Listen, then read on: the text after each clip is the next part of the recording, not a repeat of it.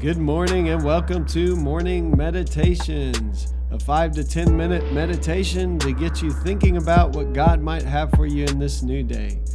I'm your host, Pastor Nate Cook, so we hope you'll enjoy your meditation for this morning.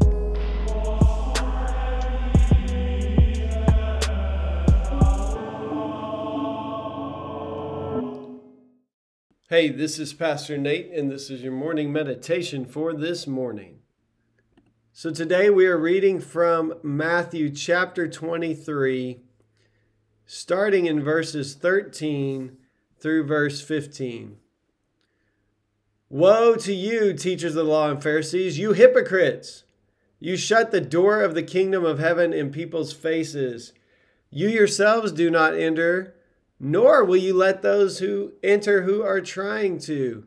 Woe to you, teachers of the law, you hypocrites! You travel over land and sea to win a single convert. And when you have succeeded, you make them twice as much a child of hell as you are. Well, these are some really strong words of Jesus. Some of the strongest words we have seen to this point. And it's interesting to me when I read scripture that some of the strongest words of Jesus are meant for those who are in the religious institution. So as a pastor, obviously that concerns me. That makes me kind of perk my ears up. What does that mean for me? As a person who was born into the religious institution, what does it mean that some of Jesus' strongest words in his day were for the people in the religious institution? I think one thing that it means is that when you set yourself up to be a person who has the truth or who knows or who teaches, I feel like Jesus here expects more of the teachers of the law and Pharisees because they've been given the gift of the good news. They've been given the gift in their day of the law and of the prophets. And they haven't listened to the law or taken to heart the words of the prophets. And so instead, they have created a system by which they could measure themselves up, generally, against other people so that they can look good. And so there's all these laws they've created, over 600 of them, that started with the original 10 Commandments, right? And the laws God gave them in the wilderness. But they made law upon law upon law. And so what Jesus is saying here is, you have created such a system that makes it impossible for people to enter the kingdom. There's no grace. There's no mercy. There's no way for people who have failed to be reconciled. There are just these laws, these more laws and laws upon laws. But here's the deal. You're not even keeping all of them.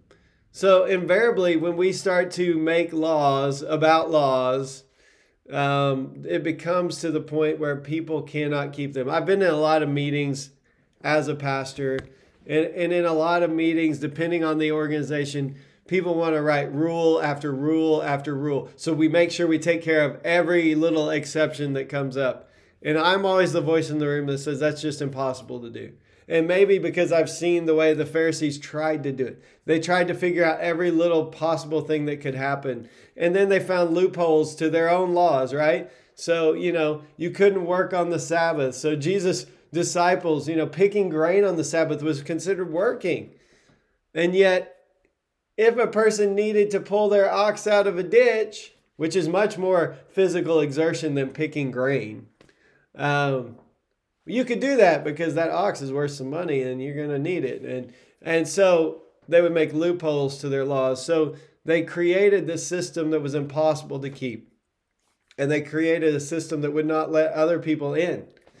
And Jesus says, you've done that and you're not even keeping your own system. And so you've created this impossible scenario for people, basically so that you could be up here and they could be down here. I mean, if you just want to be honest. We are the rule keepers, so we get to look good. We are the holy people. We are the ones in charge. And everybody else, needs to come and do as we do, even though Jesus says you don't really do it. And then he says you work so hard to get one person to to enter into your system of laws. And then when you do, you just create another person who's all about the same laws. And Jesus gets strong with these words. You make that person twice as much a child of hell as you are. So, what do we do with this today? I think what we do is we step back with some humility, and we look, especially if you're a person who grew up in church culture. If you're not, maybe this doesn't pertain to you quite as much. But if you're a person who grew up in church culture, you need to step back. We need to step back and be humble and say, are there places where we're hindering people from coming to God by our systems, by our programs, by the way we go about this thing called church and witnessing and evangelism? I'm part of a holiness denomination. Sometimes we fell into the same trap that holiness looks like this, and you have to measure up to all these little things or else you're not a holy person. And a lot of them were moral things, but it didn't deal with the issues of the heart. So if you look a certain way on the outside, that's what holiness looks like. So we kind of fell into the same trap. I remember growing up, it was about not going to movies and not dancing and not drinking or smoking, all these things, these rules. But it never addressed the heart issue of loving God with all your heart, loving your neighbor as yourself. Now, people said that, but when we talked about holiness, generally we looked for certain types of behavior in people. And so this is a danger. And it's always going to be a danger in church culture because we as people, we want metrics. We want things we can measure. And here's the deal. You can't measure someone's heart. And so when we start talking about Jesus coming with love and compassion and mercy for people, Jesus made it easy for people to enter the kingdom of heaven whose hearts were seeking after him. He didn't make it great if you want to measure yourself up against other people. In fact, he said, judge not, and you will not be judged. And so for those systems and people who wanted to say you're in and you're out and here's how we know because it should look like this and you should follow these laws, Jesus kind of wrecked all that stuff. He would go eat with sinners and tax collectors. They called him a drunkard and a glutton. Jesus picked grain on the Sabbath and had his disciples do the same. He healed people on the Sabbath. So he didn't always line up to their rules. And it's interesting that Jesus' greatest kind of woes here are for the religious folks. One more thing and then we'll be done today. All of these words, even though they're some of the harshest words we've heard so far, and there will be 7 woes, which is kind of like completely woe, like 7 is that completeness in Scripture. You are completely off track here.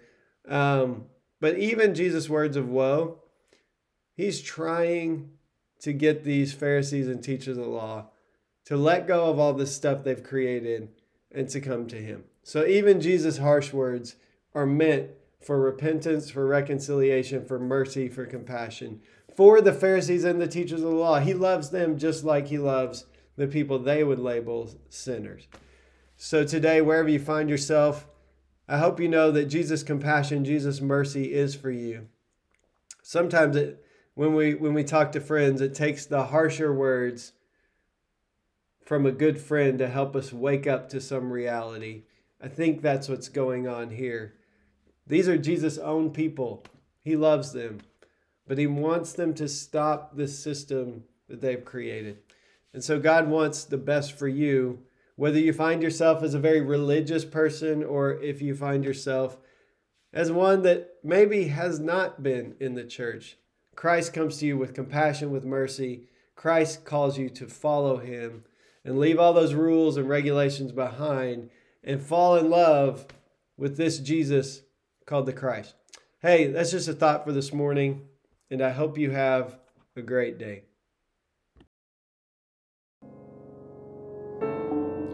Well, thanks again for joining us for this morning meditation. Hey, do us a favor, rate us on iTunes or even leave some feedback about our podcast so that other listeners can know how much you enjoy your morning meditations.